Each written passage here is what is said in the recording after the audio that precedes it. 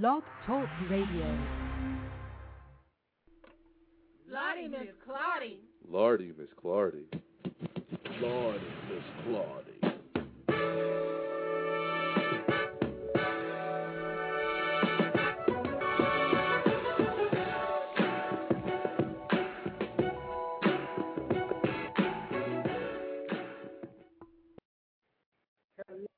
Hello. Welcome to the Lordy Miss Clardy Blog Talk Radio Show for Saturday, December 12, 2009.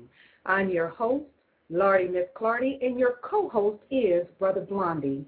We're coming at you live with fresh news and updates on Saturdays, Eastern Standard Time at 6 p.m. This is the place to be to get heard and to hear what's going on the Lordy Miss Clardy Blog Talk Radio Show. We have an interesting show for you today. You got something to say? Say it. Stand up, speak out. Brother Blondie will be talking on the topic of the alleged Cleveland Strangler, Anthony Sowell. So stay tuned in on What's Up with the Columbus, Ohio NAACP and more talk on judicial misconduct concerns. Come and join us and let's talk about it next Saturday on December 19th, 2009 on the topic about preachers pimping in the pulpit. And some have been under investigation. So if you know some preachers with questionable pimping behavior, get in on this conversation. This is a hot topic. If you have any questions or concerns about anything that is newsworthy, contact Brother Blondie at hotmail.com or wclardy@familiesandvictimsoffraud.com. Even visit the website at www.familiesandvictimsoffraud.com because this is the place to be heard and to hear what's going on right here on the Lordy Miss Clardy Blog Talk Radio Show. We hope to hear from you today and next Saturday. Brother Blondie, pump it up, pump it up, pump it up. We'll be back.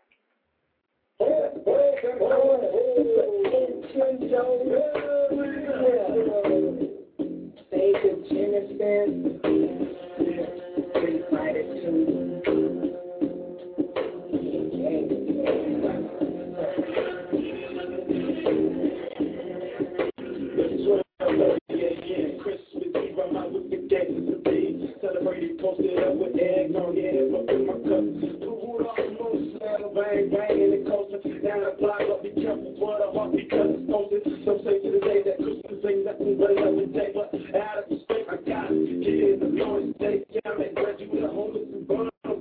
No one graduate the hungry and the needy, greedy. Like you should come with us home for the children in this world. They hope dreams can't born. These young and old churches and spiritual things. These are the things. Work throughout the cover, which is gangsters and low things. Cause those who ain't able to get it, I can finally get it. Cause the devil's coming close. Regulars will now be born and living to a new year. A better thing, celebrate with some champagne. I love you.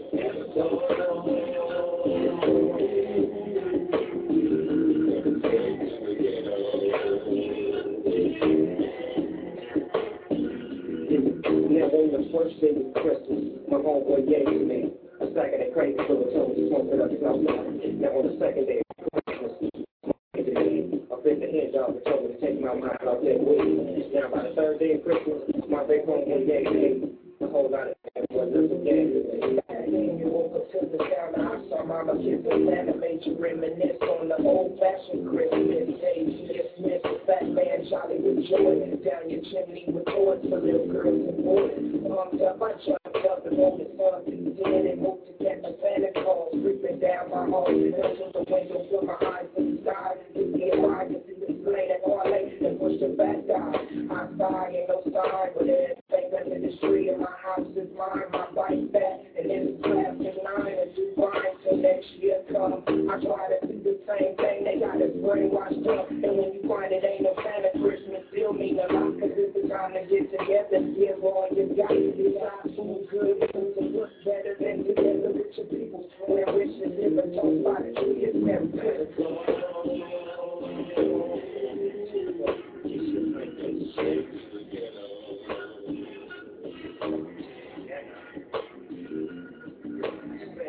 sauce on the ceiling. Jack Frost chillin'. Pitch the rich for being a holiday villain. Season's greetings. All of those sweets are brought to you by the church alcohol. Chestnuts roasting on the open fire. Singing my jingle, where it's Christmas. I didn't cop and I didn't even ship. I even stayed in the house when the homies tried to take me out. Now all I want for Christmas is my 6-4 Chevrolet and the granddaughter for her grandmother Chevrolet. Ain't that something? No, ain't that something? Now it's Christmas time, and my run said it was. Everybody happy, hair still happy. Gonna steal a gift from my old grandparents. Catch me giving out turkeys at the church, and I'm trying to work with. Just stand in line, and everything gonna be fine. Holla at your folks. Ain't no help from no else, just a dog fan. And we passing our gifts, blazing up flush. Christmas on the boat, and you didn't, Santa Claus.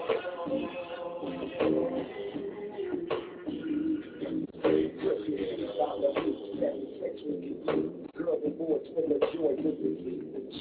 Smell the sky, hella pie, in case it gets late. To be 8 after everything going off your plate. But wait, now the night is straight clean and white. On the phone, we able to receive tonight. I wonder what the moon brings, so it's hard to double. 3 o'clock in my sock, I crack the dough. Hoping when I open the door, I see Santa. Now who the hell is this in this new bandana? Messing with the boxes that's up under the tree. Look like Santa Claus is walking to a woman and me. Now I'm coming to see the whole picture get clearer. How we have that, but let's get nearer. Mirror, please, things I've been to see. And think it's same trick for the gifts I receive. So I reach back and act like I ain't even busy. This would be me and mom's trying to see. Santa Claus.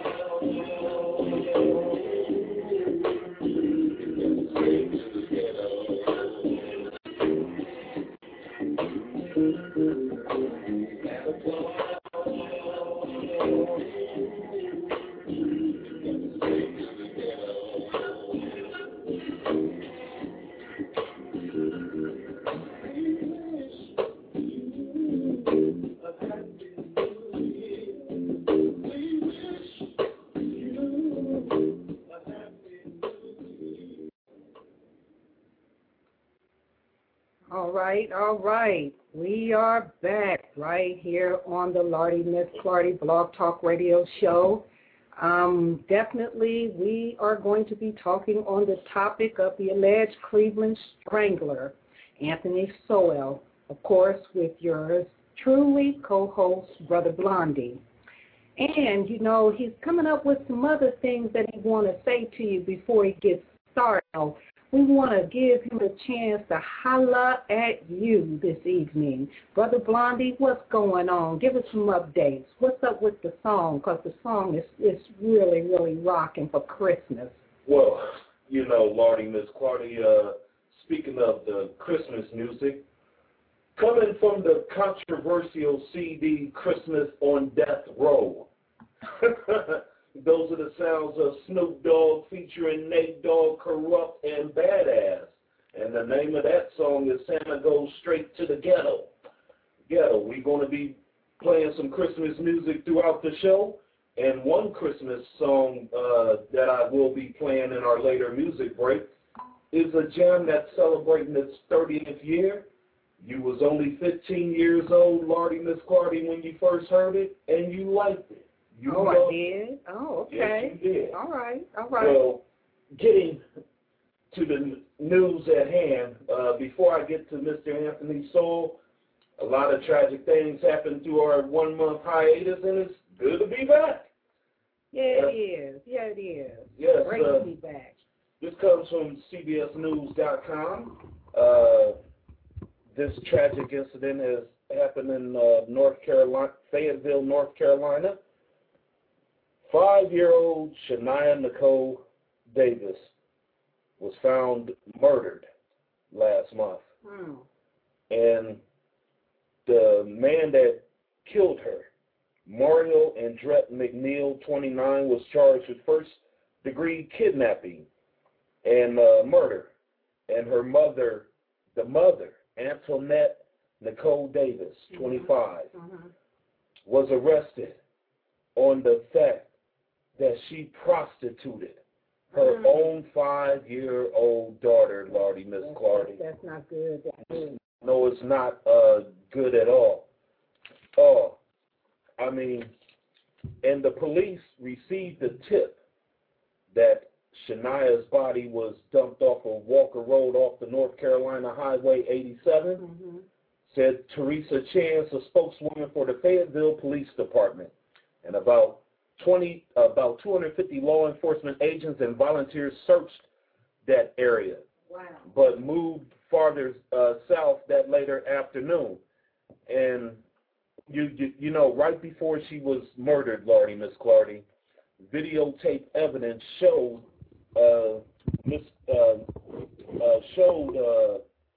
Mario Andrette McNeil carrying 5-year-old Shania Davis out of a hotel. What?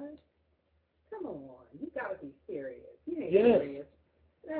That's kind of cold that, you know, people would, you know, do some crazy stuff like that to babies, you know. But how the hell are you going to sell your 5-year-old daughter for sex just because you owe the dope man?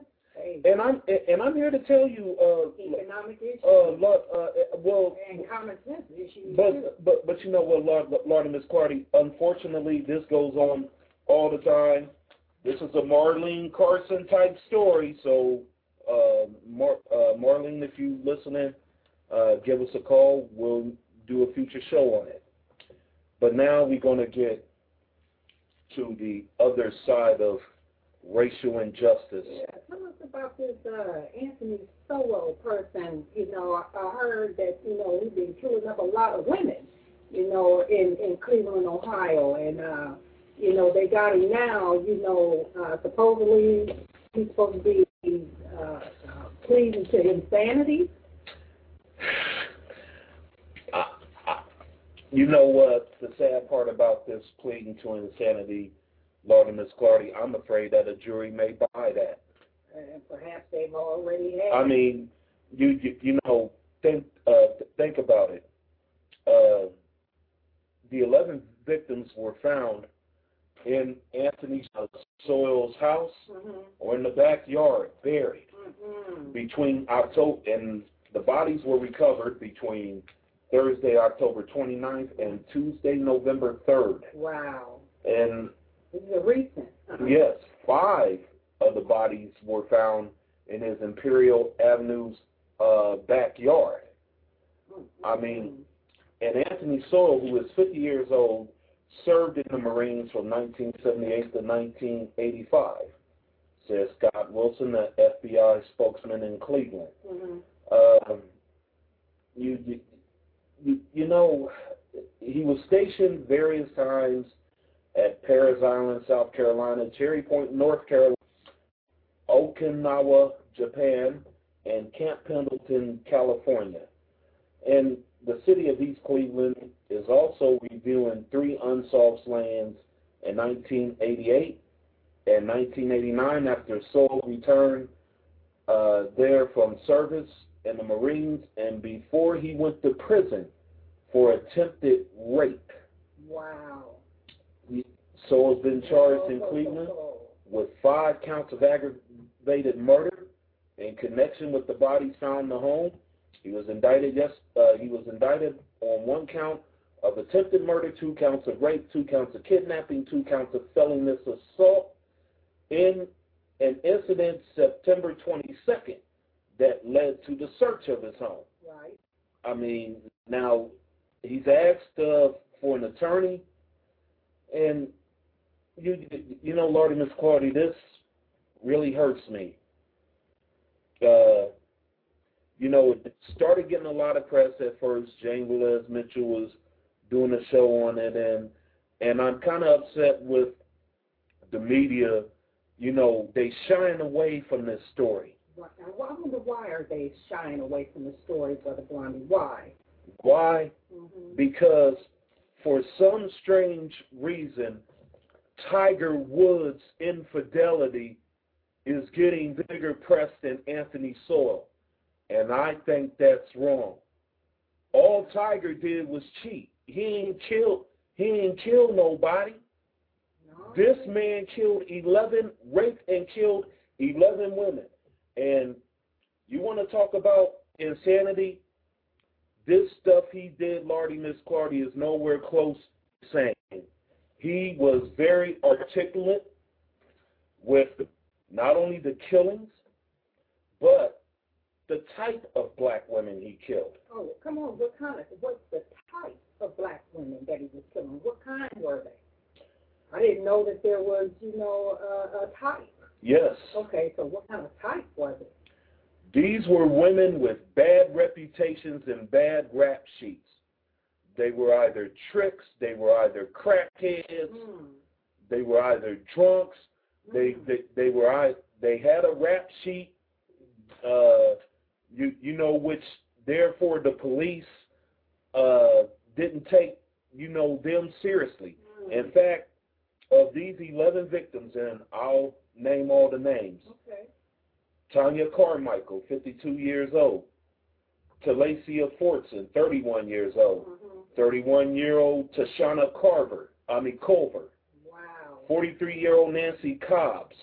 47-year-old Imelda Hunter. 38-year-old Crystal Dozier. 45-year-old Michelle Mason. 48-year-old Janice Webb. 44-year-old Kimmy Vett Smith. 25-year-old LaShonda Long, and 38-year-old Diane Turner. You know what? And what's the funny part about this is that, women are in their, either late 30s and mid 40s, and that, and that they're drug addicts and what. So I wonder what was going on within his mind when he decided that he wanted to go on the spree against women that are from the street, from the nightlife.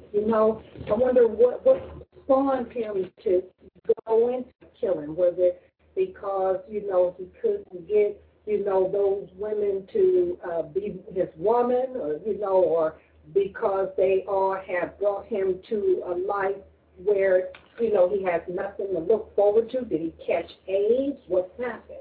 That's interesting. Well, what happened? He targeted them. Well, what happened, Lardy, Miss Clardy? How should I say this? Anthony Sewell was in a situation in which most black women dream of having. Explain that. Dream of having? Yes. Okay. I mean, let's keep it real. Okay. Now,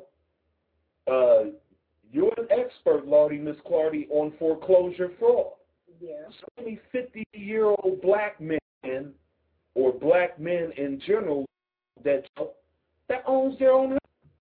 I mean, when you tell women like that, who's on the streets, have nowhere to go, families own them, he took advantage of that. So you think that's how he lost his home, taking advantage of those that's from the nightlife, because he was without a house, or was that? No, he has his own home.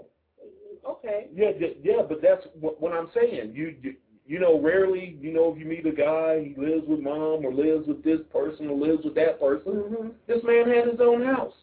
And now, he's been indicted on 85 charges. 85? Come on. I mean, there has to be some underlying reason, even though he's pleading to this kind of killing, or, to do something to the magnitude of this. There's got to be an underlying reason of why he did it. Did he catch AIDS? Was it that, his life was getting ready? Well, it's funny that you asked that, Lardy, Miss Clardy, because Judge Tim McGinty has ordered Sewell to submit an HIV test. Yeah, because there's got to be an underlying reason as to why, this man would go on a spree. Maybe because where he got it from. You know what I'm saying? Maybe it was from messing around with the, the night women. You know what I mean? Well, one of the women who got away with his kidnapping and, almost murdered. I forget the mayor of Cleveland, but it was one of his nieces. Come on. Yeah. What was she doing? doing around it? Well, you know, she was an alcoholic, Okay. you know, rap sheet for theft and all that. Mayor's daughter? Niece. Oh, mayor's niece. I mean, still, you know, that's still immediate family. Well, yeah, but the thing is, though, Lordy, Miss Clardy, she said in an interview that when he kidnapped her and was about to kill her, he told her, because you're a black woman with a rap sheet, the police is not going to give a damn about you.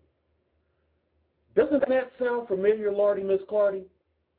Haven't I been saying this about the judicial system not giving a damn about you from the very beginning that we started this show? Well, you're talking about far as, you know. Far as the judicial system in general. And he's right. In fact, 3 of them victims, you know, family members didn't even report missing. And they've been missing for over a year. Whoa. I mean, the police, people smelled something was funny, but because he lived next door to a sausage plant, they thought it was the sausage plant. Yeah, they thought it was the meat plant.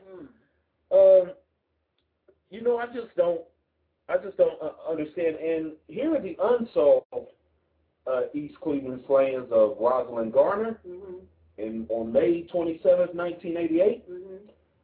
Carmela Prater on February 27, 1989, and Mary Thomas on March 28, 1989. Yeah, that was a real long. I didn't know about them until now.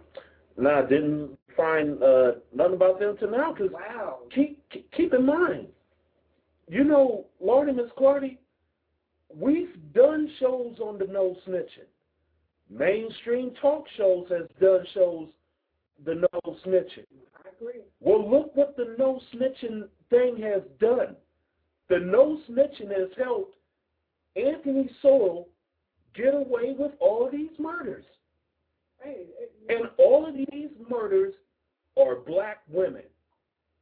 I mean, how did the police find out about him? How did they find out that he had any dealings with any killings? Did they know about this? Did they already know about this beforehand, you know? No, not at all. In fact, they went to search his house on another matter. What was that? I mean, well, according to the police, he was facing 2 of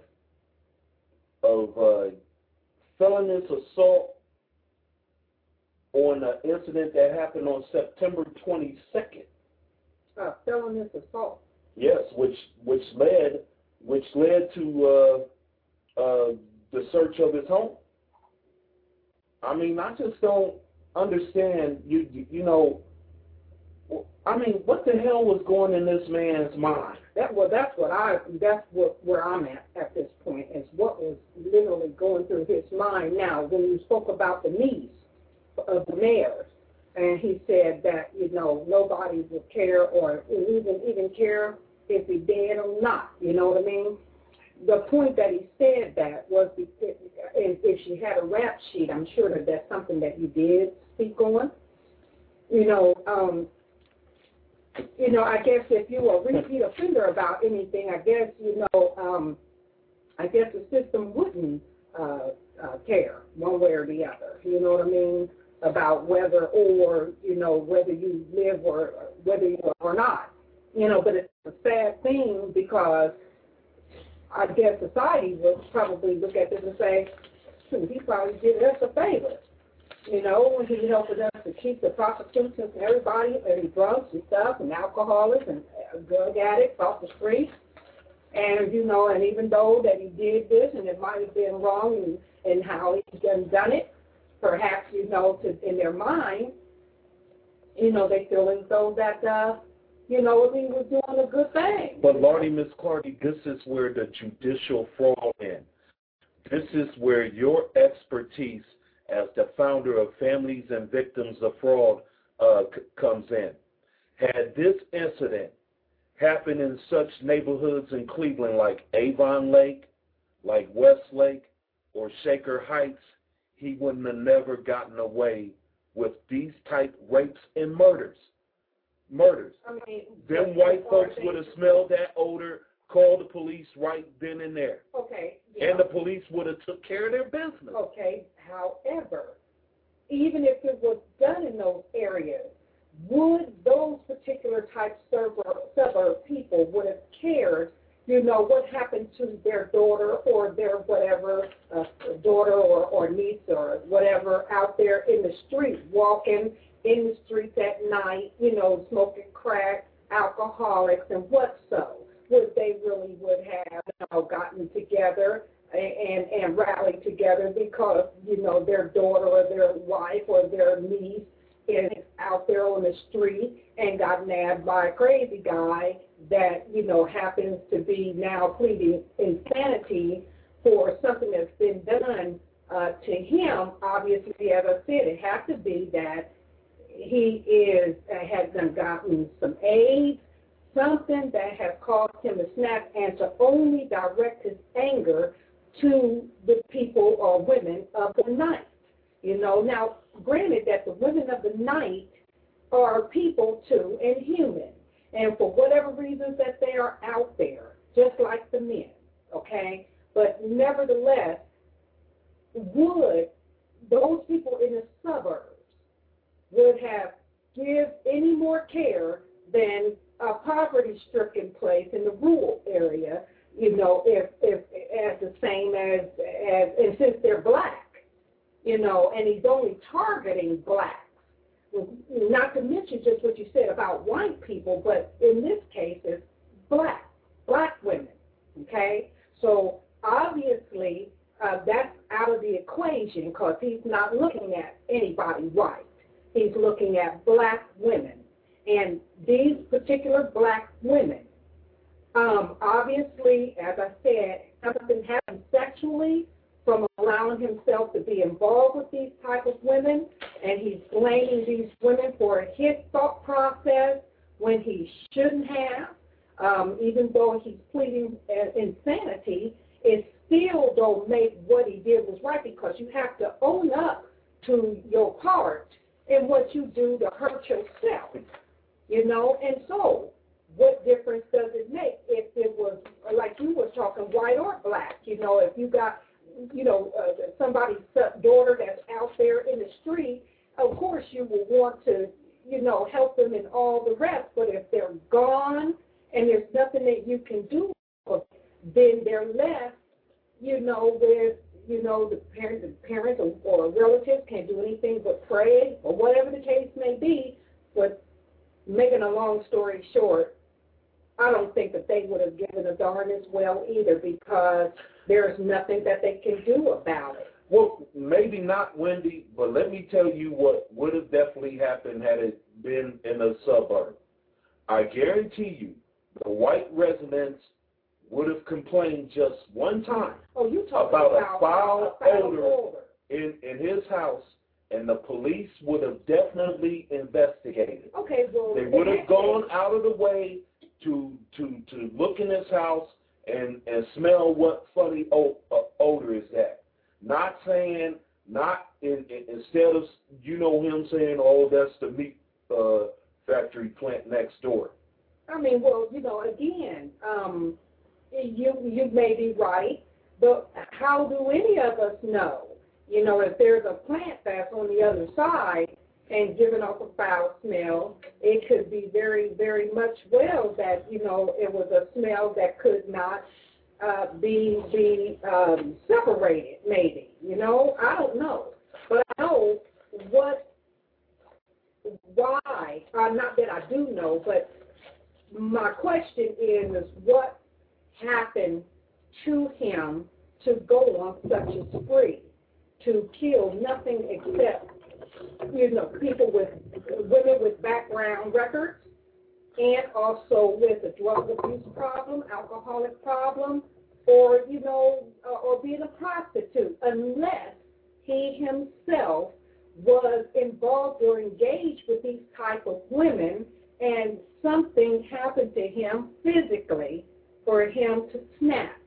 And by reason of insanity, he went on his spree, because he's taking and putting the blame out there as though that these women did something to him when it was him that went out there and did the cause. And that's what we talk about when we talk about, victimization. Sometimes we cause our own demise.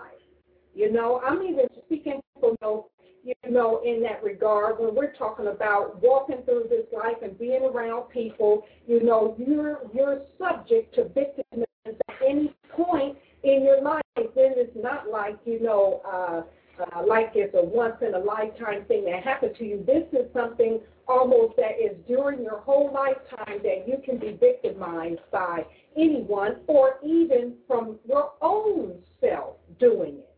And until the person acknowledges what they did to get something reactive done back to them, okay, they cannot be proactive to prevent it, from happening. And in this case, not everybody, can handle what they do to themselves by putting themselves out there to get something done to them that may cause them to blow their mind, you know what I mean, and do something as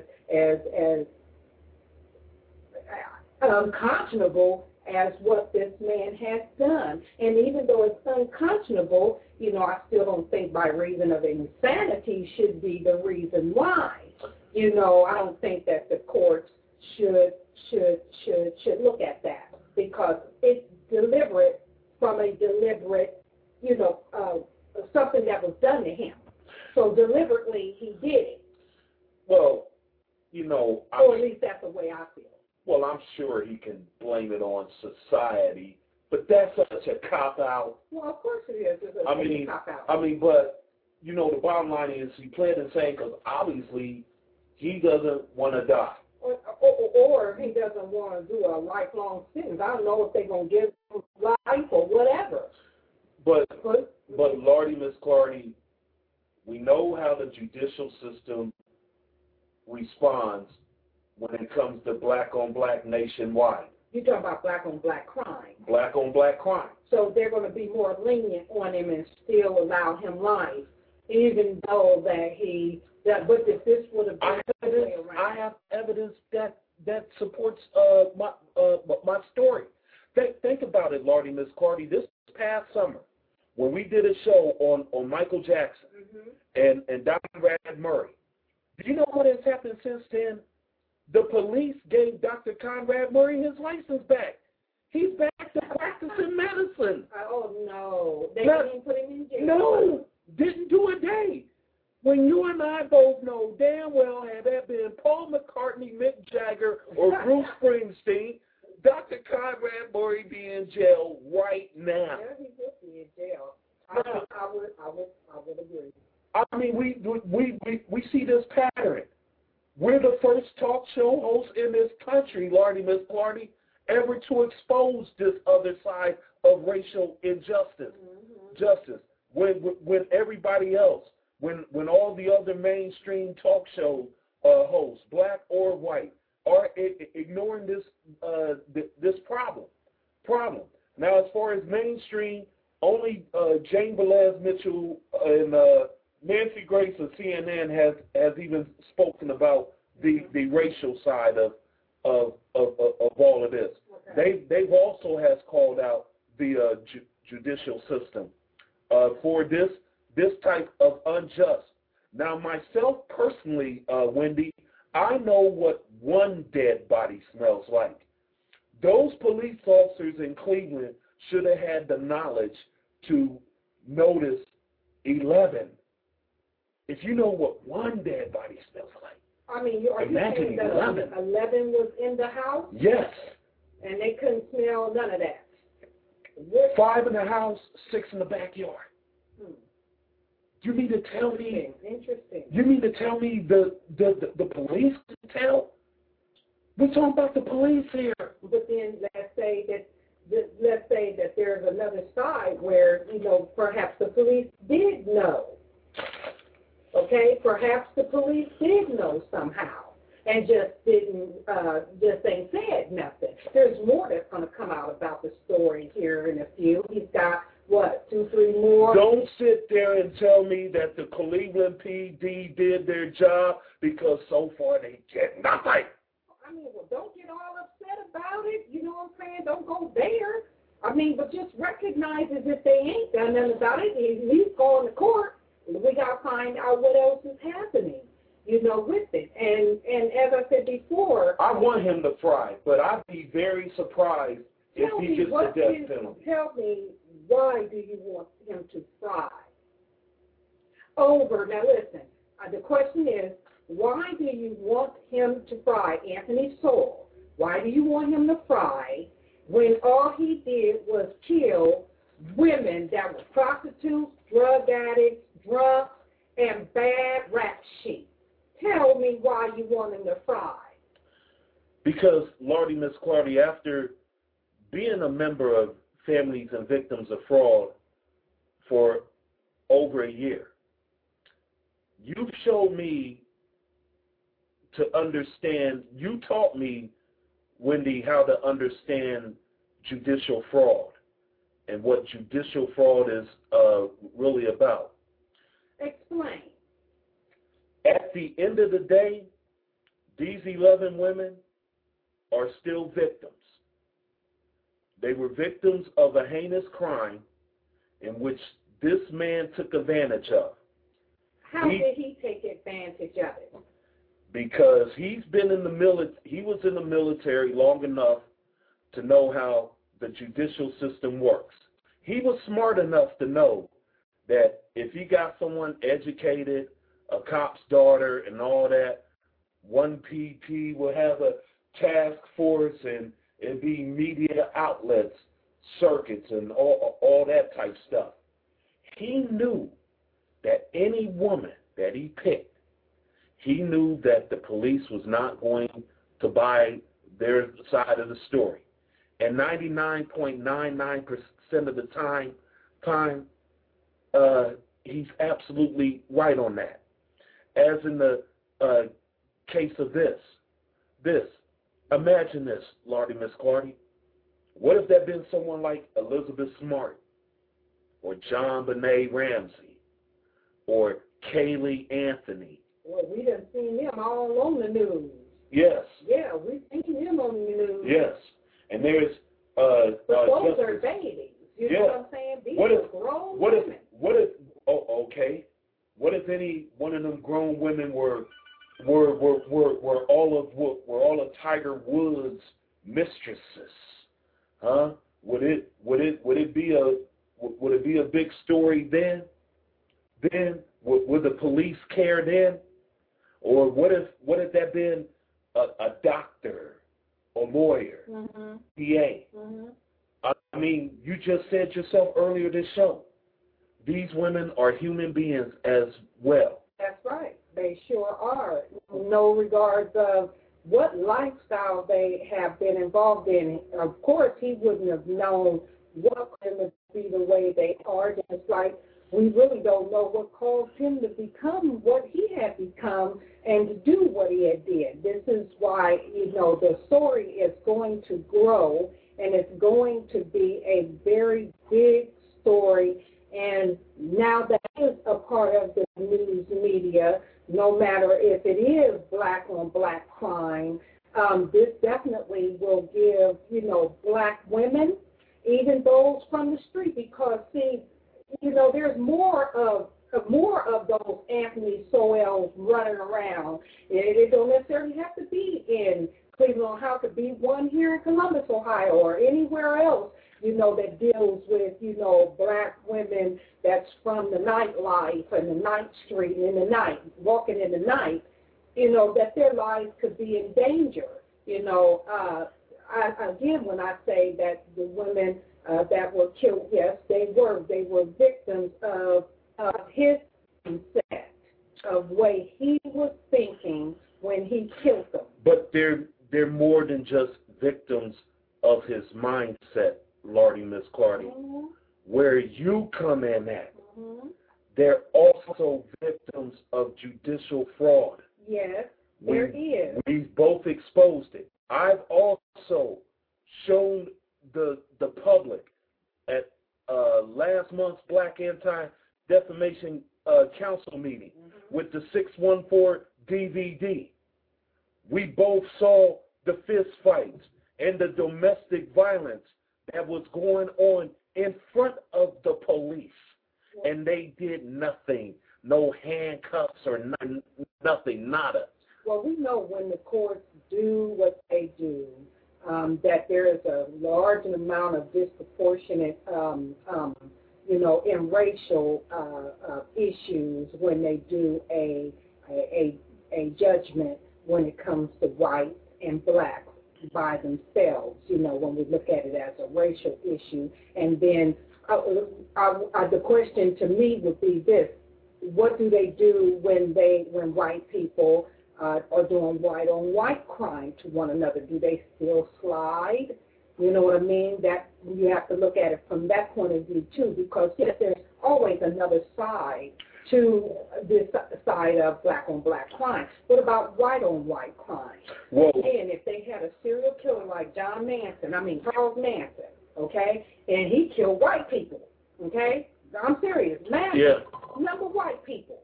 You see what I'm saying? And he still lives. I mean, I don't know if he's living now, but yes, he's still living. He's still filing for appeals, and he's still. There you go. Now listen, that's, you got to look at it from that point of view too. Because here is a man, Charles Manson, that killed, oodles of nothing but white people. You understand what I'm saying? Yes. And then here you have this man, Anthony Sowell, who has been killed, the 11 that we know, and then they're looking at 85 more. But the real difference, as far as white on white, in the case of Charles Manson, the police the police didn't investigate his killings really seriously until he murdered a famous person, actress Sharon Tate, and she was pregnant at the time. But still, when you kill someone in Hollywood, the police is going extra special effort and all that. But nevertheless, did he go down and go to die?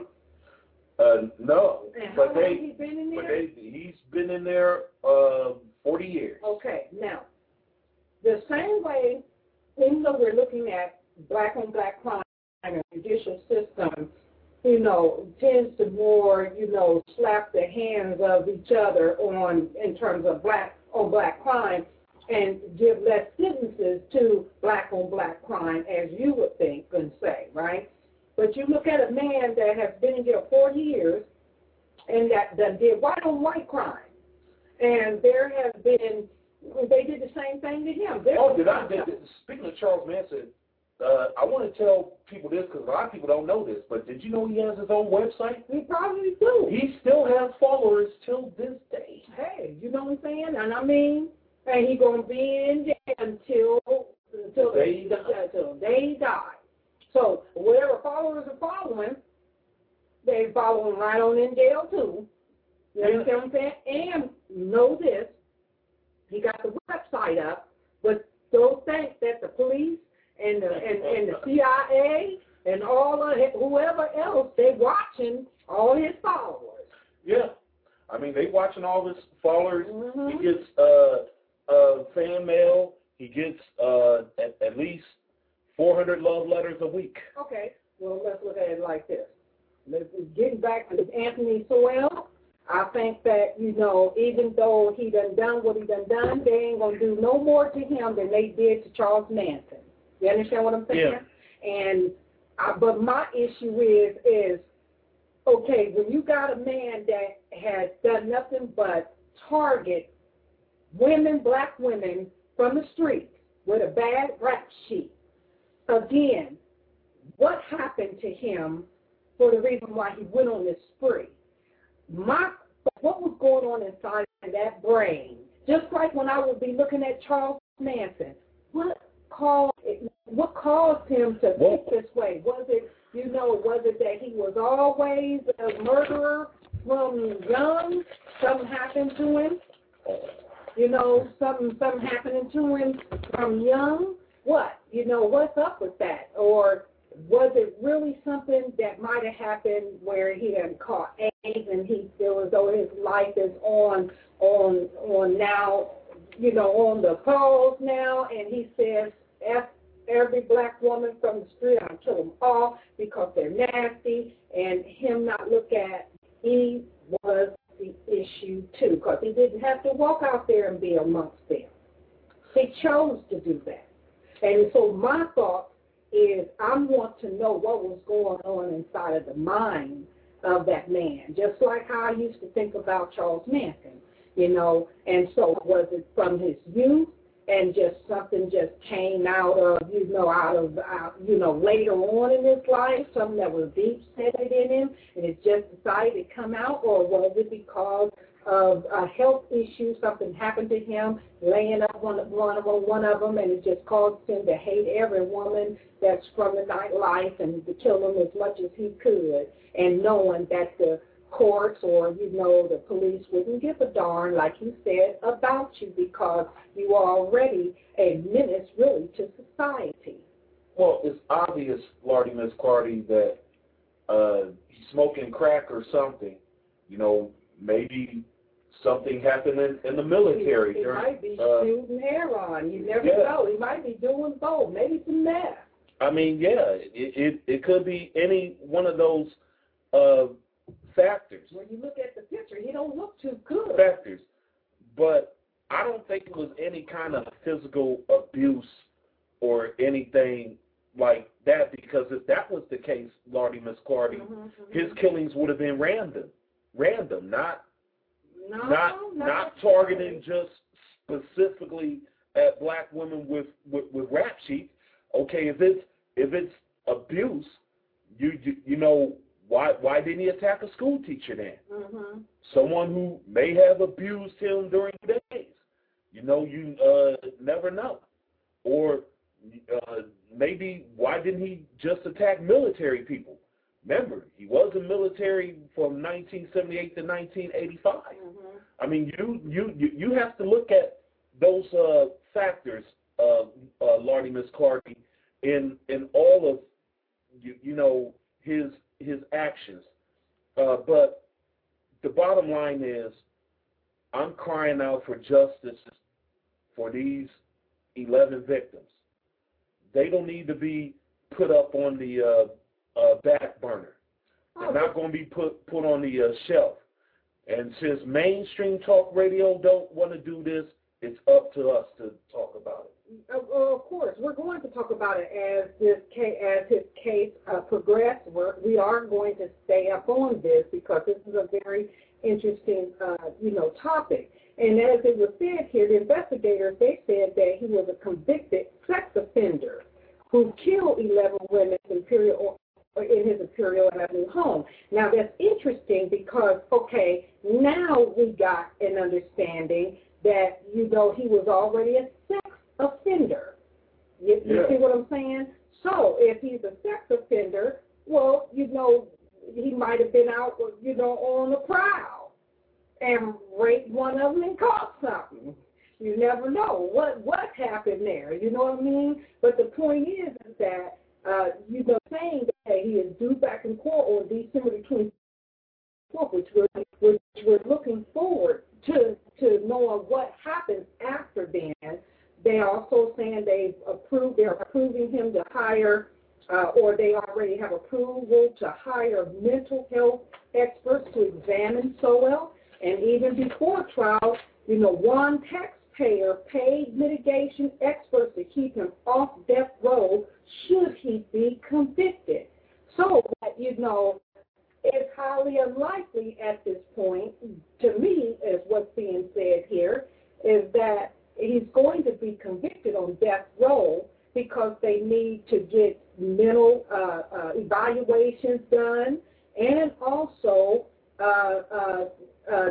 began to also do some more research about this particular gentleman, and he might be another Charles Manson worth holding on to, and doing. Well, he's definitely no chancing, because Charles Manson was bold at what he did.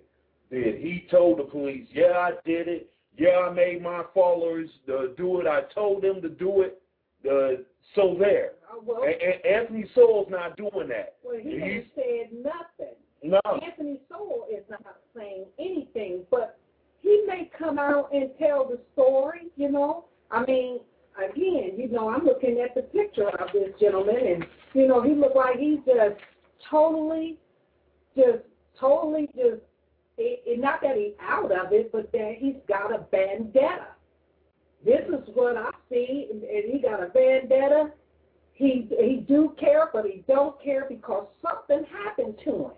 This is what I'm seeing and reading in this picture. But you know what? We're going to be right back. We'll talk a little bit more on this suspected strangler, which is Anthony Sowell, and we'll be back, after we get finished playing a couple of songs or something, and we'll just reflect on that. So we'll be back more with Brother Blondie.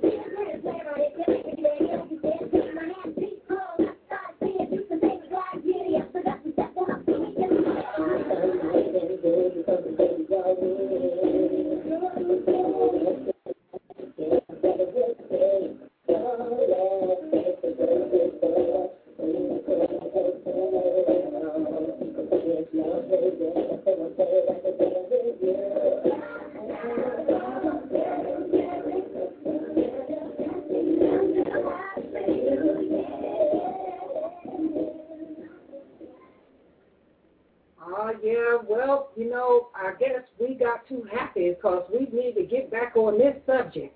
And I have a caller that is on the line, and we're going to take this time out to allow this caller to have his stand up and speak out about this issue if he has anything or to say about this. Caller 271 with the 425 area code. Are you there?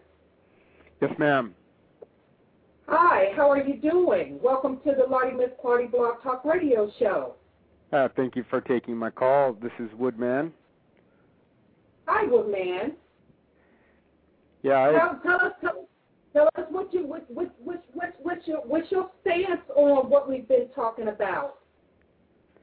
I just kind of joining in on your show. I didn't really hear much of what you've been saying. I had a hard time hearing anything pop up, so I had to call in. Oh, well, okay. Well, that's okay. That's okay. I'm glad that you did. We were talking about Anthony Sowell, is the alleged strangler from Cleveland, Ohio. And wanted to, we were just talking a lot on this subject, and we're following up on this particular news here and wanting to see how people thought about this, especially this gentleman that has decided to go on a spree to kill women of the night, especially black women, women that have rap sheets, women that have drug problems and addictions of all sorts. And, he decided to go on this rampage to kill them, and him himself was a sex offender. And so we were sitting up here debating, Brother Blondie and I, and Brother Blondie is the one that is conducting this specific segment of the show on the subject. And while we're online with you, I would like to introduce you to Brother Blondie. Brother Blondie, speak. Well, how you doing, Wood, man? I'm doing well. Thanks for taking my call. I got to say that I'm a bit ignorant as to the conversation, but I live kind of in the area where they had the Green River Killer, so there's some similarities there. Oh, really? Well, tell us about that. I mean, I want to get in between what you want to say with Brother Blondie, but since you said there was some similarities, explain. Well, the Green River Killer was now in prison. I can't remember his name specifically, but it went on for years to the point that he was killing prostitutes, drug addicted people, and kind of went hand in hand, it seemed like. And the spree went on for a long time out here in the Seattle area in King County. The person that conducted that investigation is now a congressman. He was Sheriff Reichert of the King County Sheriffs. And they had a pretty big budget to go after the Green River Killer, and it went on for years. They never really could find out who it was. This person was a suspect early on, and it was only years later that they found out it was a married man, and he was just a psychopath that was killing prostitutes. Oh, come on. You see, and that's why I was talking to Brother Blondie about what was literally going on in these specific killers' minds that make them go out and kill. Did they catch AIDS? What happened for them to clock like that? I think it was just a sick individual, sick in the head, and I think it was just a predator that was preying on people that had been lost in society, and it was too easy for him. And it was just probably one of those things that the police, different people like that, I mean, even though they had an investigative crew after it went on for a long time, I think early on it was just people, ladies of the night, drug addicts, people that just out of sight, out of mind. And I think it was somebody taking advantage of the situation for their own sick lifestyle.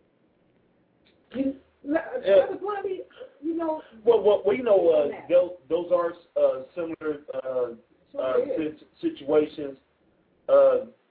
But one thing that you mentioned that is different from Anthony Sowell is that the guy you talking about, he's a family man, married and got kids. So, obviously you can't bury 11 females there in the house. Wife would have definitely suspected major foul odor and would have had the police come and all those type things, where Anthony Sowell, this man lived alone. And keep in mind, the guy you talking about, he probably went to the prostitutes at their spot and killed them. Anthony Sowell, he was already in the hood. He's scoping out these women, and I don't know what he was, the Green River or what you said. I don't know what he probably said to those victims, but Anthony Sowell made it clear to these victims that I can kill you, I can get away with it. The police don't give a damn. You black, I'm black. They ain't going to focus on black on black. And he was right on the money, because these killings has happened for over a year, and people, like I said, people were smelling foul odor, went to complain to the police, and the people that did throw those Anthony Souls home, he convinced them, hey, that's the sausage meat plant. And that sausage meat plant, I wanted to remind people, they lost a lot of business and getting a bad reputation. So I'm very happy that they getting their reputation back on that note.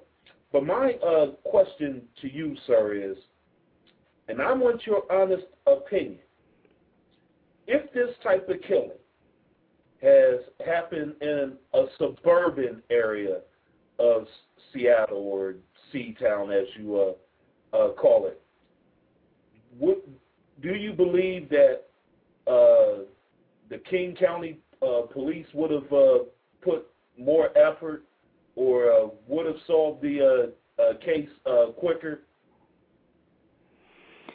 Well, I guess I think if there was non-prostitutes that were being killed, non-drug addicts, I think they would have been all over it.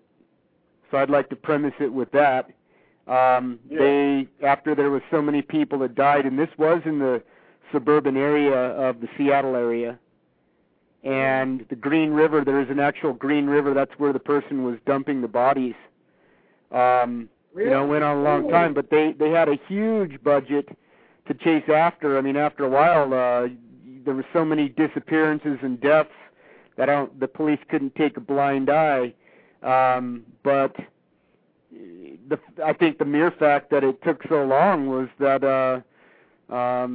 probably was for the reason they were prostitutes and drug addicts and one and the same for the most part, from what I could tell.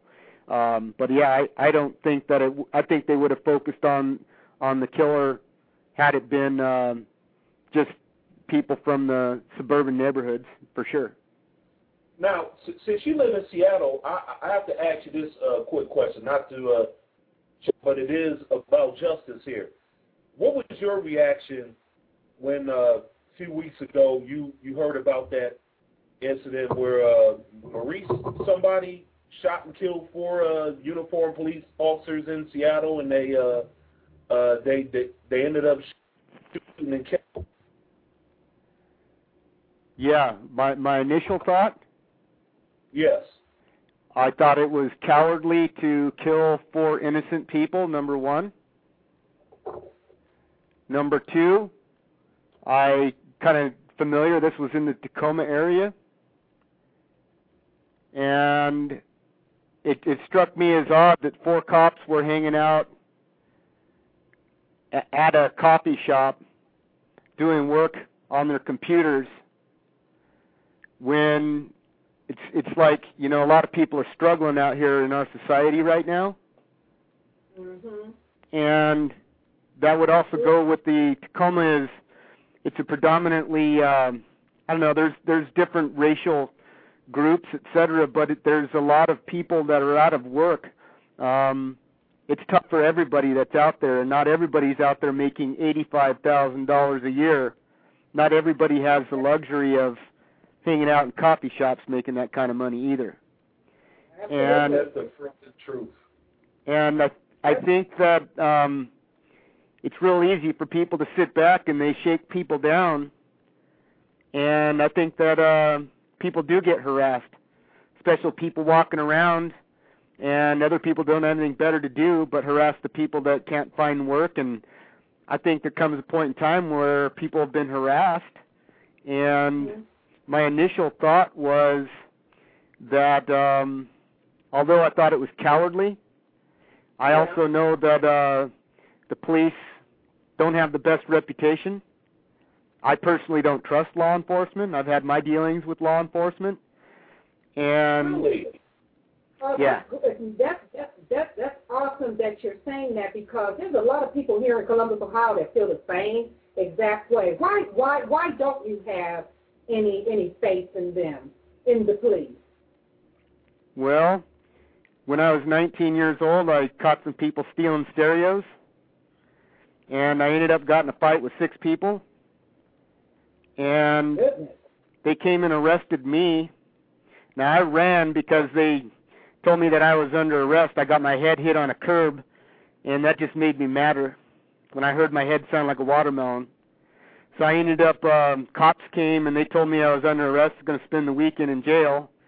And I was in a wedding that weekend, and they told me I was going to spend the weekend in jail. So I ran because I was going to be in this wedding one way or another. I wasn't going to embarrass my family. I know that's right. And they pointed out my truck across the street, so I turned myself in right there.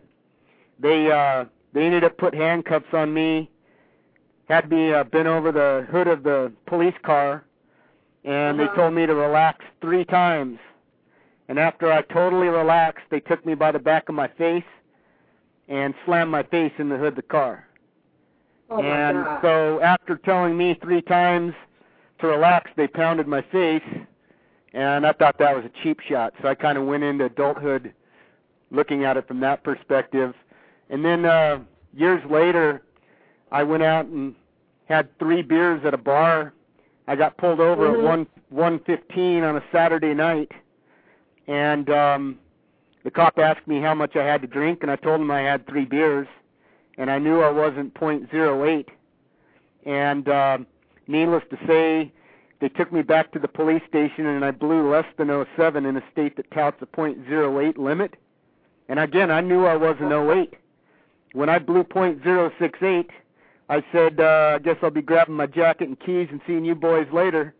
And that's when these cops just started going off on me. One cop took me in the back room. This was in King County as well. They were threatening me, calling me a tough guy, antagonizing me, instigating me. Needless to say, within 19 minutes of blowing in the breathalyzer, they dropped me off at a public place, told me to drink coffee and that I was free to drive home. Then I got the police report, and it was night and day from what actually happened. They absolutely fabricated the police report. In fact, I counted the cop lying 12 times on the stand. They testified they impounded my car, yet they did not, because they let me drive home. So this is a cop that has a sustained record of untruthfulness. This was in a town where Mothers Against Drunk Driving started, and they absolutely lied to convict me, and it cost me a job, and I lost my health care, and I have a disease. And so, I mean, I paid like $4,000 for the first attorney because I was innocent. And then on my appeal, it was $8,000 because my job was on the line.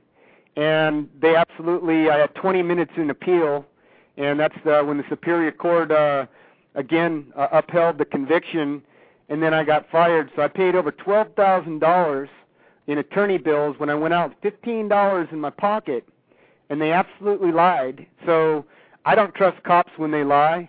I don't trust the system. I don't trust the judges. And take a look at this economy. I mean, I lost a $96,000 a year compensation package, and they did it with lies. Wow. And then they turn around and say, well, that's what you get for drinking and driving. So if they'll do this to me, they'll do this to anybody. Absolutely. I do agree with that wholeheartedly. And that's a clear thing as to look at it as that was clear victimization right there and police misconduct. And, it's a shame that people don't come together, to stand up against stuff like this, as what we were talking about with the Anthony Sowell case, where it had killed 11 people, 11 women, that is, and they getting ready to try him for, insanity. And it's so easy to get away with murder, and yet an innocent person such as yourself get convicted.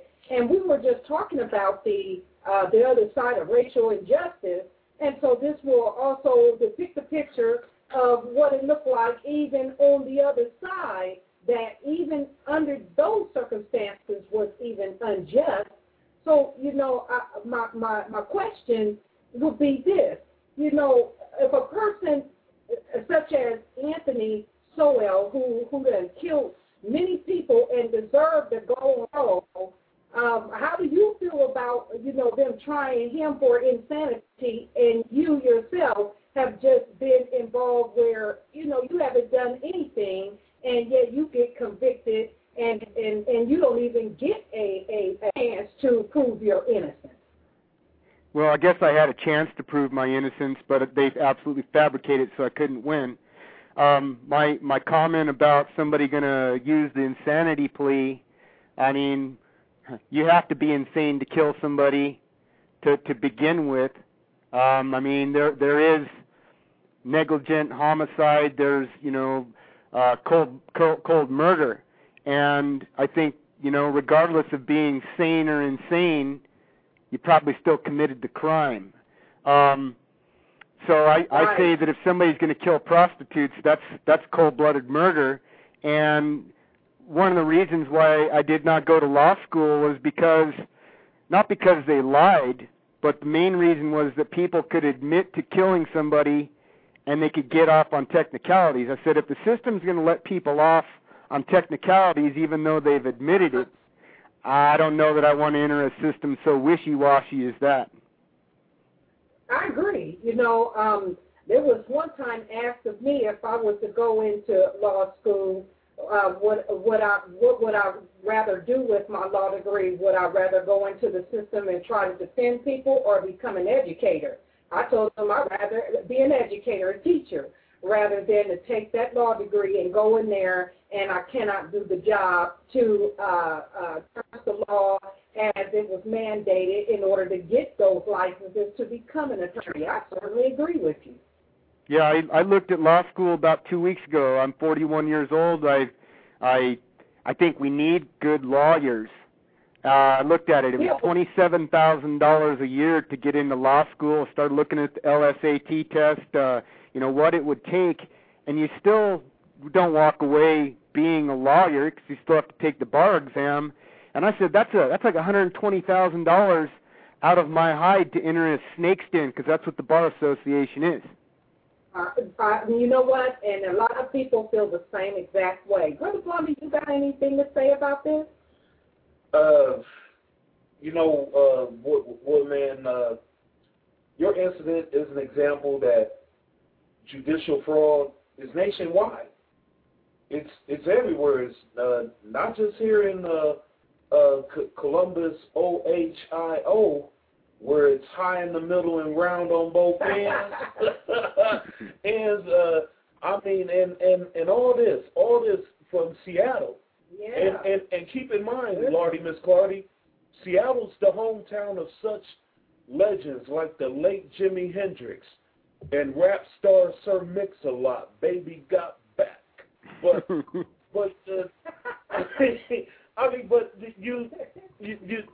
bottom line is, what we doing here about the other side of racial injustice, my focus on how the judicial system gives African Americans major times for committing crimes against Caucasians, but they give them a slap on the wrist when they commit crimes against their own race. Have you seen any similarities of that up there in Seatown?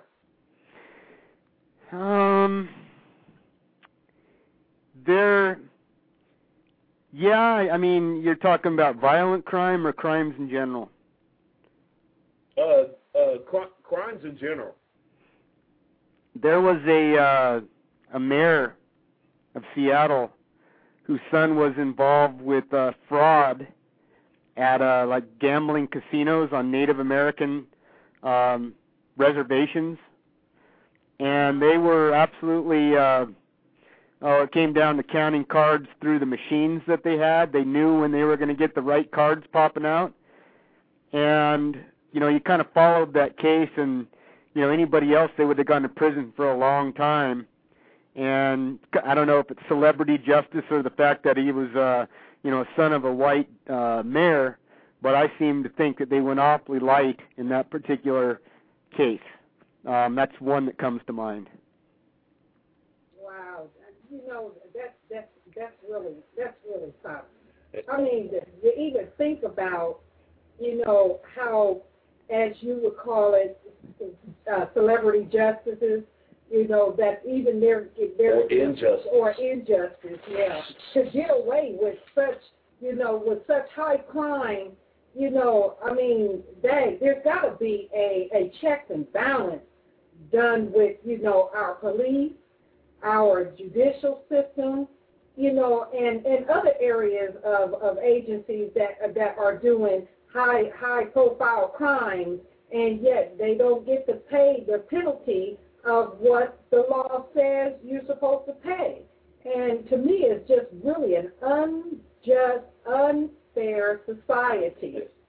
And one thing, Woodman, that you brought an interesting point in terms of Mayor's son, I mean money. Celebrities and stuff. And I'll give you a perfect example, and I say this a billion times on Lordy Miss Clardy, and I'm about to make it 1,000,000,001.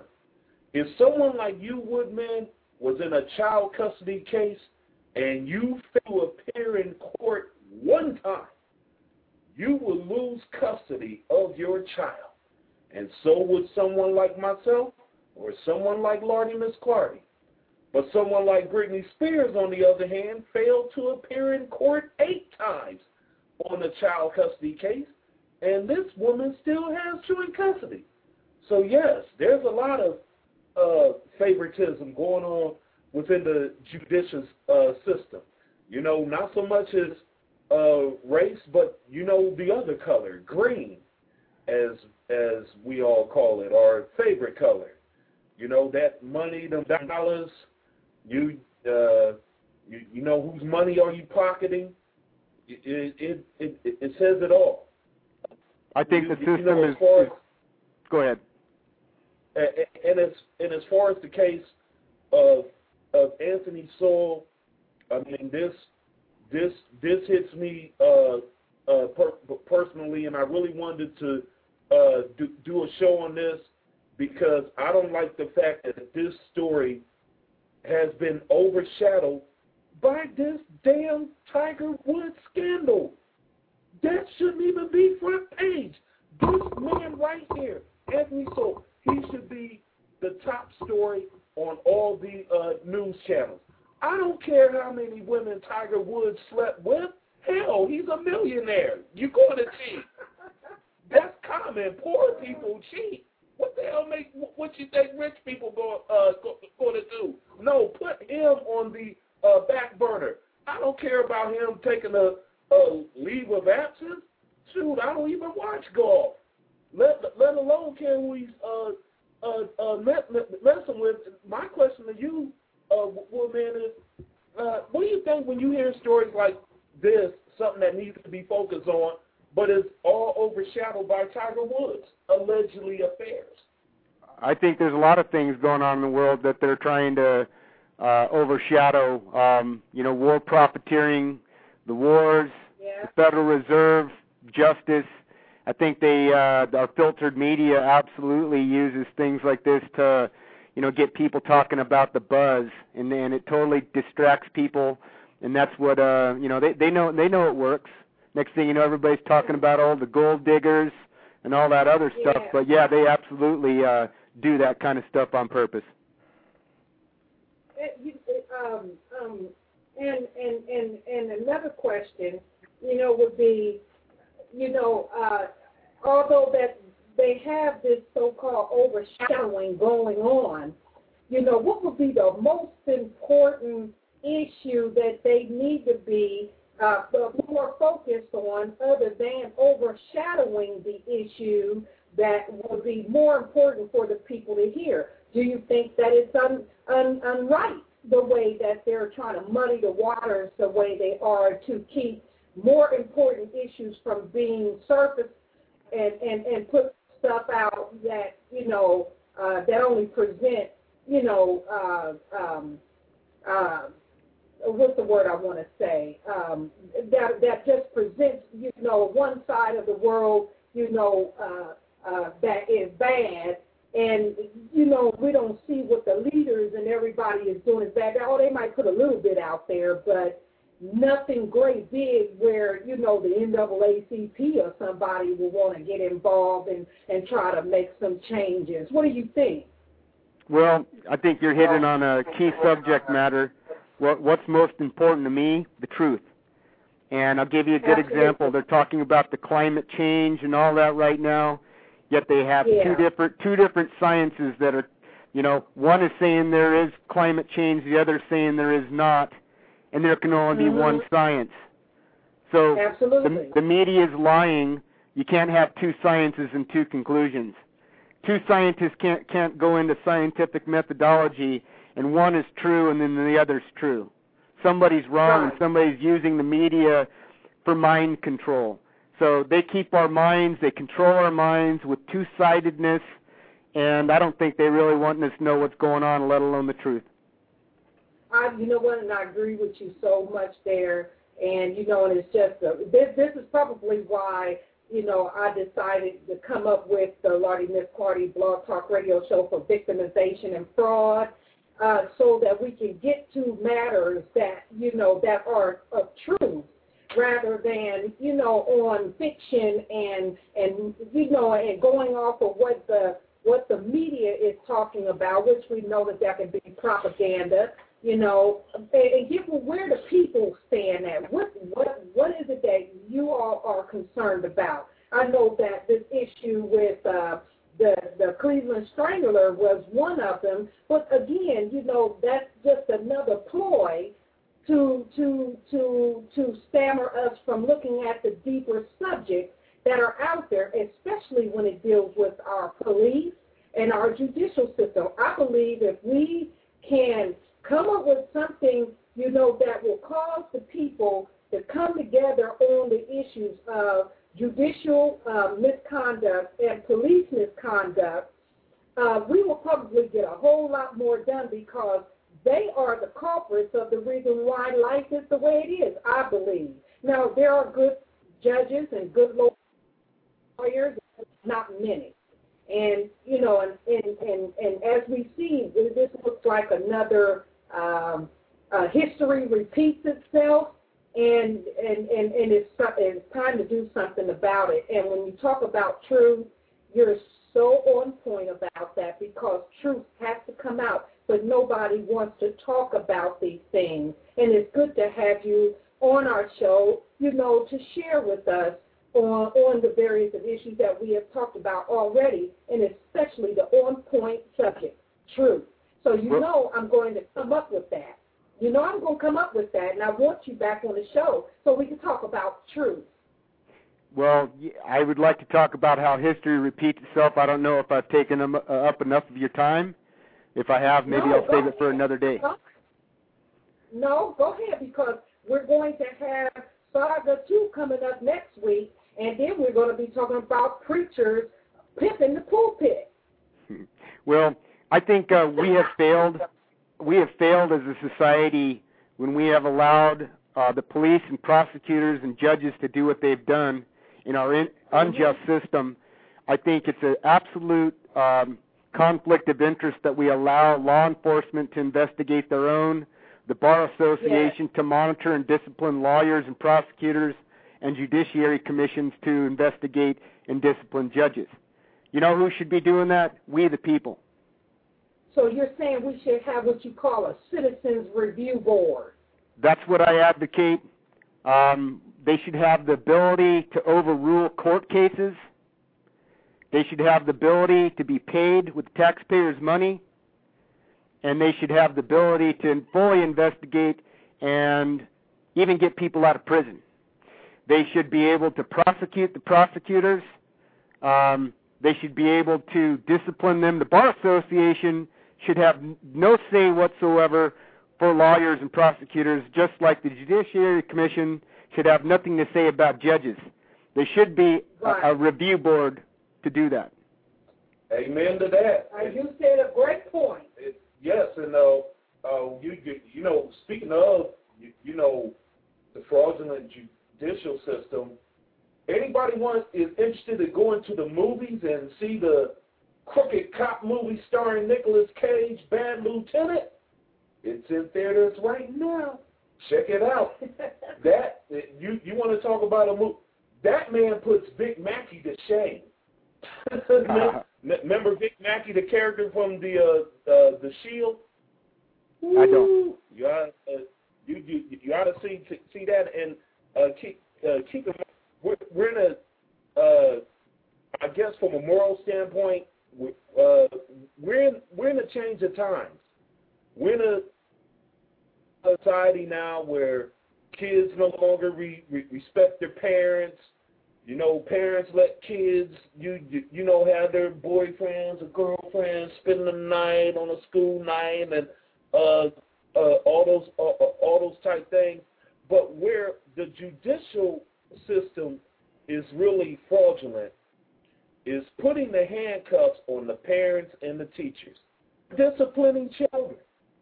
If the judicial system simply let the parents and the teachers do their damn job when it comes to their children being out of line, we wouldn't have all these problems today. We wouldn't have to worry about the judicial system, you know, being fraudulent. We wouldn't have to worry about the judicial system taking bribes and all those other type things. And this is what I don't understand about the judicial system. You're the one keeping rap artists in business, the ones you claim you don't like. What do you think about that, caller? I believe our government has failed. I believe our court systems and local government, the police, on up, they never admit liability. They never admit it when they're wrong, yet they'll extort people in society whether they're innocent or guilty. They hold everybody else accountable but themselves. And a quick example of that, Woodman, as far as the police don't want to admit to any wrongdoing. Remember Lardy Miss Clardy earlier this year? We did a show on Darius Lewis, the twin who was accused of murdering his twin brother, and it was fraudulent DNA evidence, which they went by a so-called bloody palm print, which turned out the palm print was actually ketchup. And the police never admitted any wrongdoing, but yet they did pay him a major, let's say, 7-figure settlement, and he got to go to the college of his choice, which is OSU. So, yes, you are right. They do not admit to any wrongdoing. That's probably their city attorney that says that and handles it at that point. But you know what? That's a human rights violation. And that also shows that they lied to convict somebody, and therefore that prosecutor should go sit in prison and rot for as long as somebody else did. But of all the fraudulent judicial cases that me and Lardy Miss Clardy has done over the year, over the past year, this case that I just mentioned, Darius Lewis, he did a year for allegedly murdering his twin brother, Darius Lewis, and we still don't know who actually did it. Right, but what scares me though, we talking about DNA. Yeah. Ain't no hearsay or all that. Now this is the type of evidence, Lardy Miss Clardy and Woodman, that both sides, both the prosecutors and the defense go by. And you know, even though he had witnesses and all that said he wasn't there, and you know, girlfriends spoke up for him and all that. And even I had to apologize on the air because I went by that same bloody palm print evidence, which turned out to be ketchup.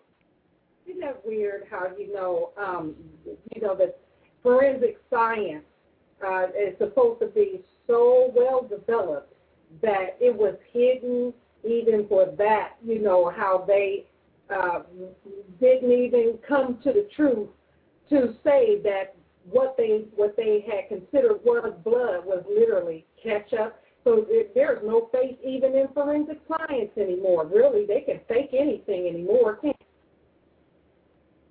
Well, there's been over like 200 cases that people have gotten out of prison based on DNA evidence alone. And I guess the point I'd like to make there is that that's just the tip of the iceberg where DNA could prove it. Think of all the other cases where there's no DNA to arrive at the truth. How many other people are victims? Absolutely. Absolutely. And with that, you know, I can honestly say we got a long way to go, don't we? Well, that's why I wanted to call in. There was a couple things. One, it's like Leonard Peltier. You familiar with who he is? No, not really. Explain. Leonard Peltier has rotted in prison for 31 years. He is a political prisoner. He was convicted of killing 2 FBI agents at the Pine Ridge Reservation in one of the Dakota states. And 31 years in prison is a long time. Now, if this were you, I'd be standing up to defend you. I would encourage your listeners to go to www.freeleonard.org and read up on the facts of the case. They absolutely withheld. I'm sorry, go ahead. What was it again? www.freeleonard.org? .org. Okay, got it. And that's Leonard is spelled Leonard. So freeleonard.org. And you read up on the facts of that case and tell me how he was given a fair trial. He's a political prisoner. They wanted to hold somebody accountable, yet the 2 other people they tried, they said that it was a matter of self-defense, so they let the 2 other people go. When it came down to Leonard Peltier, they couldn't prove that he killed anybody, yet they convicted them. And they did so with lies and coercion of the witnesses. Even the judge said that had key evidence not been withheld, strong probability that he would have been acquitted. Right now, he's exhausted all of his appeals. The only way he can get out of prison is for Obama to grant him executive clemency. So I would encourage everybody to call up the president and urge him to get Leonard Peltier out of prison. So I think I'd kind of like to say is that history repeats itself, and we live in an unjust world where the whole court system, it has been a racist institution, and that particular case would hone in on that because he was the part of the American Indian movement, and this tied to the CIA's COINTELPRO. I mean, they were trying to break movements like the American Indian movement and the Black Panther movement, and there's been some victims along the way there.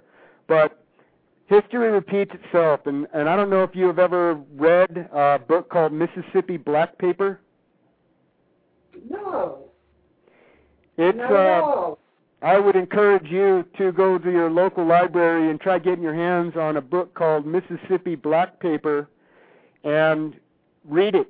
I'm a white guy, and I did some studying on Montgomery, Alabama, and Mississippi from 1964, and I read some of the sworn affidavits of what went on, anywhere from the law enforcement tapping people's phones. They knew who the people were that were trying to get voter registration, tied to the KKK, tied to the judges, the prosecutors, the law enforcement. And then you start looking at where we're at today with the Patriot Act, where they can now surveillance us. History repeats itself. And you take a look at what law enforcement and the judicial system did back in 1964, be it Mississippi or Alabama. And there's no reason why we should allow the Patriot Act, no reason why we should allow people to violate people's Fourth Amendment, the Constitution, because they will use that against other people. In fact, they were torturing people back then. They were trying to scare people. What's that? So underneath that Patriot Act, don't that involve hate crimes as well? The whole point is that they can surveillance people's. They can listen to my telephone conversation, and they don't have probable cause to do that. And I guess the correlation there. I mean, I'm not.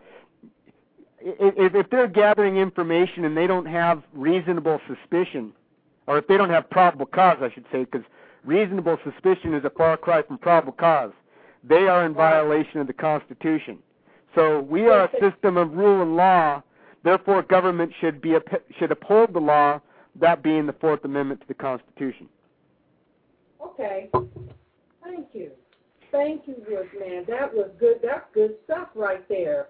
Perhaps, for next week, we're going to be talking, partially still on the judicial misconduct concerns, and perhaps you would like to join us on that issue as well, that will bring this back up, because I believe that, what we are going through, with this judicial system, it does need to be exposed a little more. And again, truth must prevail.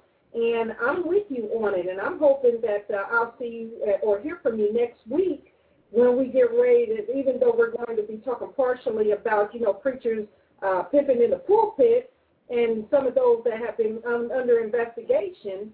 We're still wanting to talk, as a saga to judicial misconduct. And, of course, we're going to be talking as the news develop on Anthony Sowell. We'll be updating even as well as that. But I would love to have you back for next week. I think that what you have to talk about is very, very pertinent to all of what Brother Blondie and myself have been, broadcasting, stand up, speak up, and speak out about the issue on just basic rights for those that, enter into that court system, or even with our police, or just simply, we're tired of being victimized. That's the bottom line to it. And I hope I can get this hear from you. Again, I really appreciate sharing your story, and as well as to talk with us on some of this, because, again, we get to see another side and another mind, that is like-minded just as our own. So I really appreciate you, and thank you. Thank you very much. Thank you for taking my call. I'll get off the line, but this is imperative that we do this together. We have to take our country back. That's right. And before you go, hold on just for a minute and let me get to this other caller. Don't hang up yet. We got 23 minutes, okay? Okay.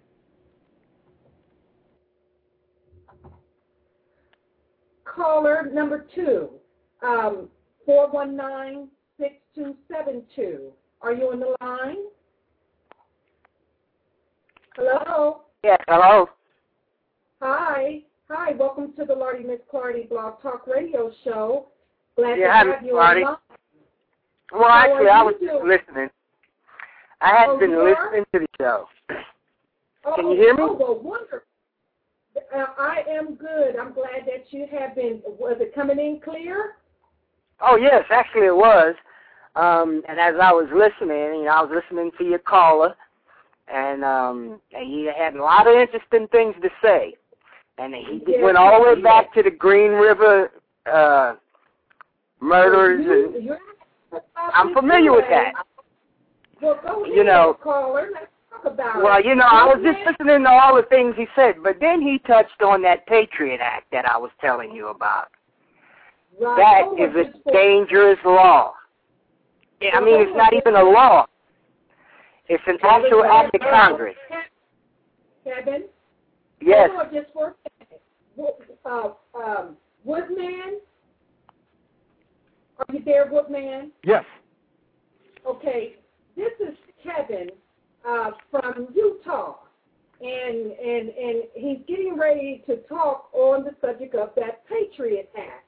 And I want you to, Kevin, this is Woodman. He's on the other line here. And on the Patriot Act, explain what you know about that, because he had spoke on it, okay? Well, no, actually, that when he brought it up, the things that he was saying about how you were talking about judicial misconduct and, the violation of privacy and all the phone taps, it goes further than that. It goes much further than that, way beyond that. And I was just basically wanting to comment, basically on the whole show. It was a good show, and I was listening to, all the topics that were, the opinions being given. But that Patriot Act is a dangerous act. It really is. It's not even a law. It's an act of Congress which violates our constitutional rights. And it goes beyond wiretaps and all these other things that, you were actually saying. But when I was listening to it, I was listening to the whole show. I was actually having dinner at the time, and he said that, and that just struck a nerve with me because I'm a victim of that, and that's basically what I called, and I just wanted to bring that to light again. There we go with that Patriot Act. It's not the first time it's been brought up on your show, and that is a systemic problem. Yeah, well, that is a systemic problem. Well, Kevin, it's good that you called in as well as Woodman. Despite what we're talking about, I'm still in great Christmas spirits here, and Christmas is around the corner and all those type things. But getting back to the issue at hand with Mr. Anthony Sowell, Lardy Miss Clardy made an excellent point. Something bad must have happened, abuse or something that led him to raping and murdering 11 women, and that's what we know of. Personally, I think it's way more than that. I think he's been killing since the 70s.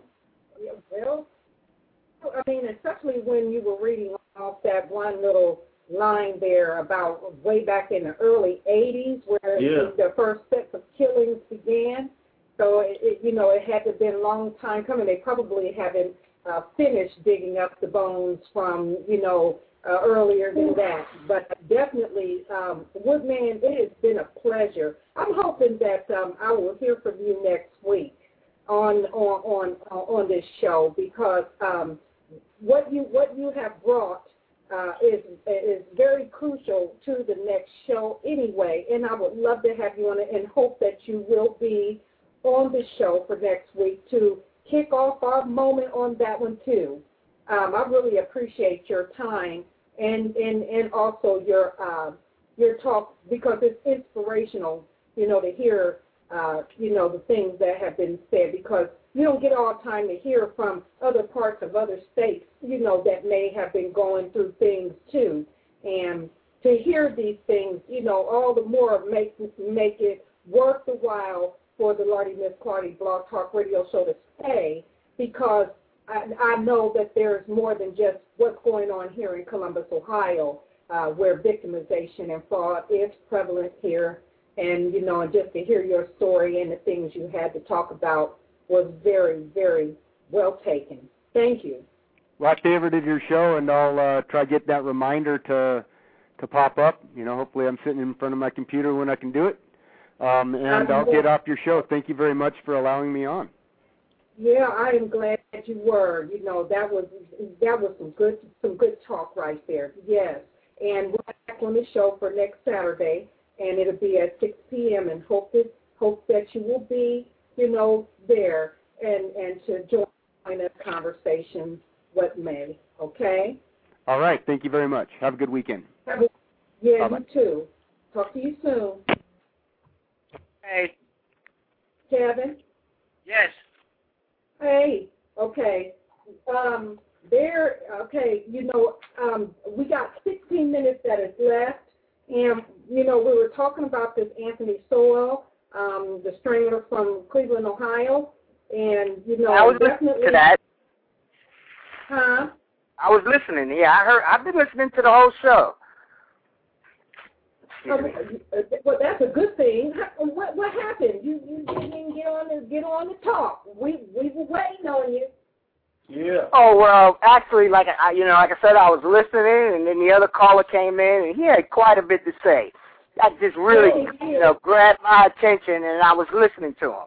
I will be looking at that book, the Mississippi Black Papers, but I was listening. I was just listening to the show, enjoying the show. However, and I was listening to the part, Anthony Sowell and all that. I doubt if it was, when you touched on that area, is it because he had AIDS I would doubt that very much. That's because the man was mentally disturbed. He was unbalanced. You know. Well, see, that's what I wanted to get down to. I mean, but I think if it was AIDS, I think we'll have that information by next week because I did order him. But that wouldn't be the reason that he did that. You know, like I said, you know, that's no longer a death sentence, and it hasn't been for a long time. And that's a misconception that still hangs, and part of my problem, where if you can convince somebody that that's being disgruntled or my actions or what I'm doing is because of being disgruntled, no. It's because I got a life to continue to live, and you done trampled it. You done caused something that's going to have an adverse impact on how I live the rest of my life if I don't have this fixed. That's, you know, basically it. You know, like I said, it's not a death sentence. You know, the idea that, you know, it's more of a... Yeah. Pardon me? Everybody thinks different, though, Kevin, you know, because what might not be a life sentence for some, that's like, you know, the end of, you know, an era for them, and they just clock the heck out. You know what I mean? You know, I doubt that in his case very much. That is just a mentally disturbed man. That might be something that he's been doing since his time in the Marine Corps. Having served in the Marine Corps, let me tell you this. See, I was in the Marine Corps, and all those places that you name. I was at Paris Island. I was at Camp Lejeune. I served in Okinawa. I've been on 6 different naval vessels. You go around the world, and a lot of things happen in the Marine Corps. There's a lot of things that happen that you don't know. Camp Lejeune and Fort Bragg have more murders than just like Fort Hood. Fort Hood was an explosion of something else, but there is more stalking and murdering and sexual violence on those type of infantry bases, Fort Campbell, Kentucky, because all you do is train these men to kill. This is what we did every day. Whether you went out in the field, see, I was in the infantry. You know, so this is something he could have been on the other side of the world doing. You know, he could have been, yes?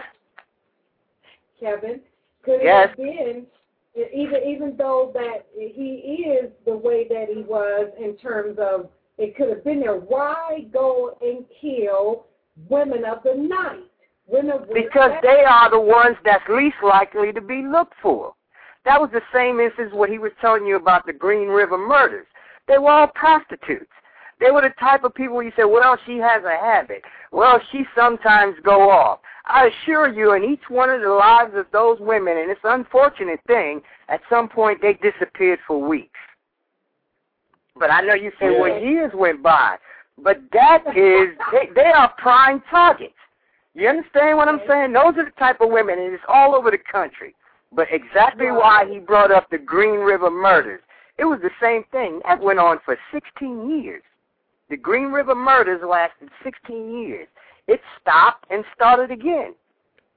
So, and they were all prostitutes or women that had some sort of substance abuse issue and so forth and so on. Those are the primary victims for a stalker like that, for that type of predator, because they are going to have, there's going to be the least amount of effort in search for them. And that doesn't matter the color of their skin. It is their lifestyle.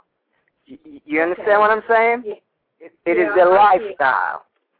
And that's why he chose them. I see. So he's not really as disturbed as you might want to think.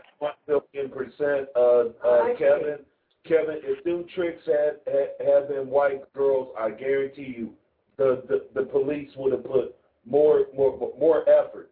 Now, like well, I tell you what, you've been around. I've been in Cleveland. I've been on his street in Imperial Avenue. I've been on the hardest streets of Cleveland, St. Clair. I mean, look, that's the neighborhood Heisman Trophy winner Troy Smith from Ohio State grew up on, where his mother was once addicted to drugs. Imagine if she had hooked up with that man. Man, boy. She would probably have. Man, but let me say this real quick. Go home, search the Green River murders, and look at those women, and you'll see that I think there was some 32 of them. There was about 3 or 4 of them that was black. The rest were white. Okay. Now, what we want to, because we only got the 10 minutes that's left, and 8 minutes is dedicated to Brother Blondie's, Christmas spirit. You know what I mean? And I only got the 2 minutes to say what I've got to say, but we're going to have to take this and put it on the next show. Now, the next show, which is next week, is about preachers pimping in the pulpit. And for some that were also been up under an investigation. Now, while we're talking about that, we're going to put it in segments where we can get back to the Anthony Sowell and the Green River talk that we just got finished talking on, and then we're going to talk a little bit more on the judicial misconduct. But for now, if you got something to say, and I'm speaking to everybody that's out there, if you got something to say, say it. Stand up, speak up, and speak out. We're going to be talking more on the topic of the alleged Cleveland Strangler, Anthony Sowell. We will also be talking about preachers pimping in the pulpit, and we're also going to be talking more on judicial misconduct concerns, okay? And all of this will be done next Saturday, which is this Saturday coming up, December the 19th, 2009. Now, if you have any questions or concerns about anything that is newsworthy, contact Brother Blondie at hotmail.com, or you contact W. Clardy at familiesandvictimsoffraud.com. You can even visit the website at www.familiesandvictimsoffraud.com, because this is the place to be heard and to hear what's going on right here on the Lardy Miss Clardy Blog Talk Radio Show. And we hope to hear from you very, very soon. And now we're down at the brink of the minute. And Brother Blondie wants to share 8 minutes of your time to listen and get involved in the Christmas spirit. Brother Blondie, take it on. And Brother Kevin, thank you for calling, and we will have discussions even after this, but right now we're down to the wire. I'm glad that you appeared, so we know that you were near. You hear me, brother? We thank you very, very much for even calling. And we're going to talk to you here very soon. I'm glad that you made it. Glad to hear your voice. Yes. Thank Brother you. Blondie, take it on home. Okay, this is Brother Blondie. This is Brother saying good night to everyone. Don't forget, on the 16th of December, this coming Wednesday, Radio 1's having a town hall meeting to discuss teen violence at the Lincoln Theater, starting at 7 o'clock. And I will leave you. For the first time in 10 years, you'll hear this on radio, the whole 8-minute version of Curtis Blow. Was the nights before Christmas, and all through. Hold it, now wait, hold it. That's played out. Hit it.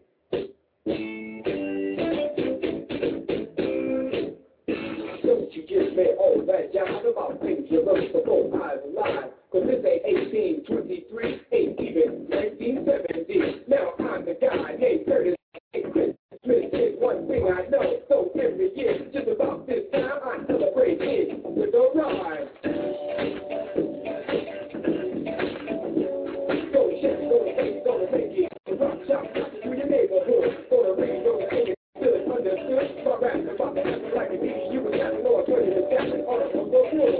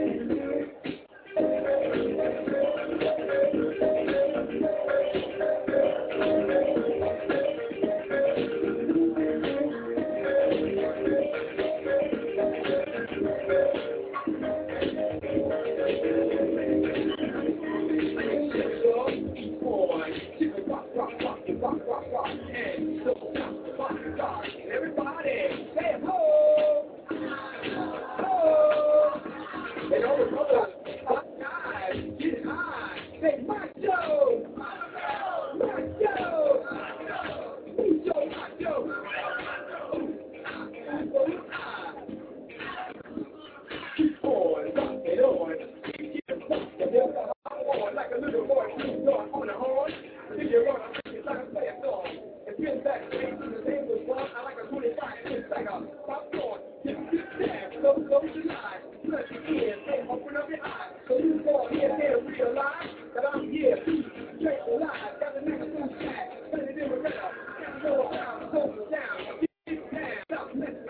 You ain't turning luck is in your